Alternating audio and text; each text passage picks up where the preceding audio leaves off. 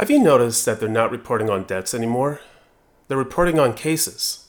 They can't prove the deaths anymore. Now, if we look at this, we can see that deaths from COVID-19 are at a 16-month low, according to data from overseas. The so-called Delta variant is much less deadly than the original. So why are they pushing the fear propaganda? Well, I think we all know why. Now, take a look at this tweet from Darla Shine. She said the best PR stunt in history is that the vaccinated can catch the very virus they are vaccinated against from a healthy unvaccinated person who does not have the virus. Let that sink in for a bit. Now they're rolling out the Lambda variant. Why? Well, because the Delta variant is not really working. And they're continually pushing their agenda. And they're going to continually say, oh no, it's the Lambda variant. They're going to go to the next one and the next one because they're pushing fear. This entire pandemic was created from a faulty PCR test, fake statistics because of the test, and of course fear from the mainstream media. So when you start to look at the CDC documentation and the FDA documentation, you come to find some incredible information about the PCR test. Now remember, the creator of the PCR test said that this will not tell you if you have COVID. So an FDA document admits that the CDC and FDA conspired to fabricate a COVID-19 testing protocol. What did they do? They used human cells combined with the common cold virus fragments because they had no physical samples of the SARS-CoV-2 virus. They had no physical material to use for collaboration and confirmation.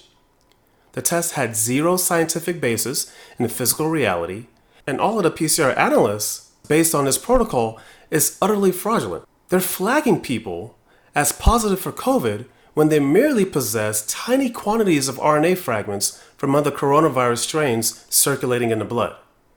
And when you look at the FDA.gov, there is a document called CDC 2019 Novel Coronavirus 2019 CoV, and here's the part that tells you everything you need to know.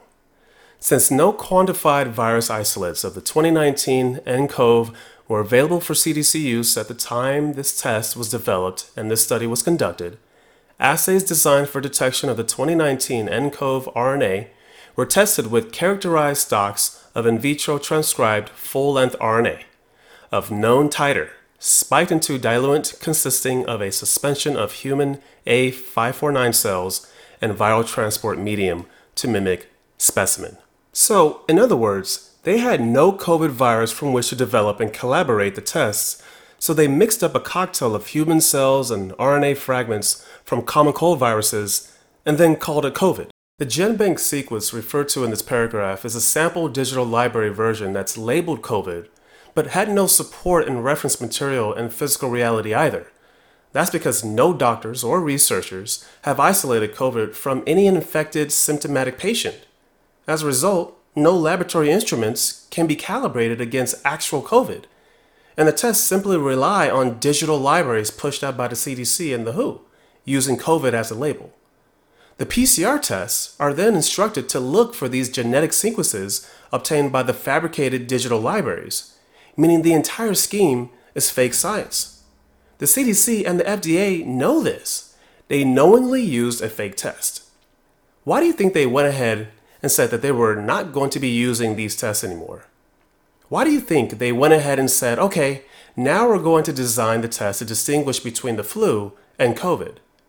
I mean, think about it for a second. They admitted to it. It's on their website. So what do you think is going to happen?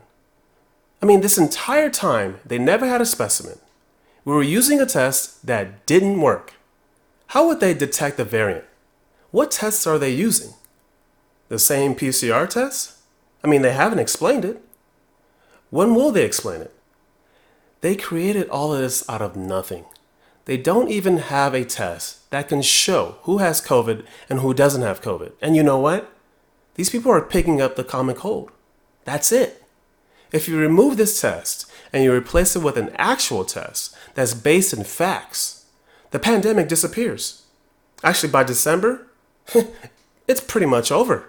I mean, why do you think they're rushing to get every single person vaccinated? Yes, of course, there's agendas behind that, depopulation, for example, but That's because if the people aren't vaccinated, how are they going to explain that it all of a sudden just went away? It's going to go away no matter what, because the test has changed. Now, what's very interesting is that there was a double-blind ivermectin study, and it revealed that COVID patients recovered more quickly and are less infectious. So let's see. Those people who said they had COVID most likely had the flu, perhaps the common cold, but probably brought on by the flu.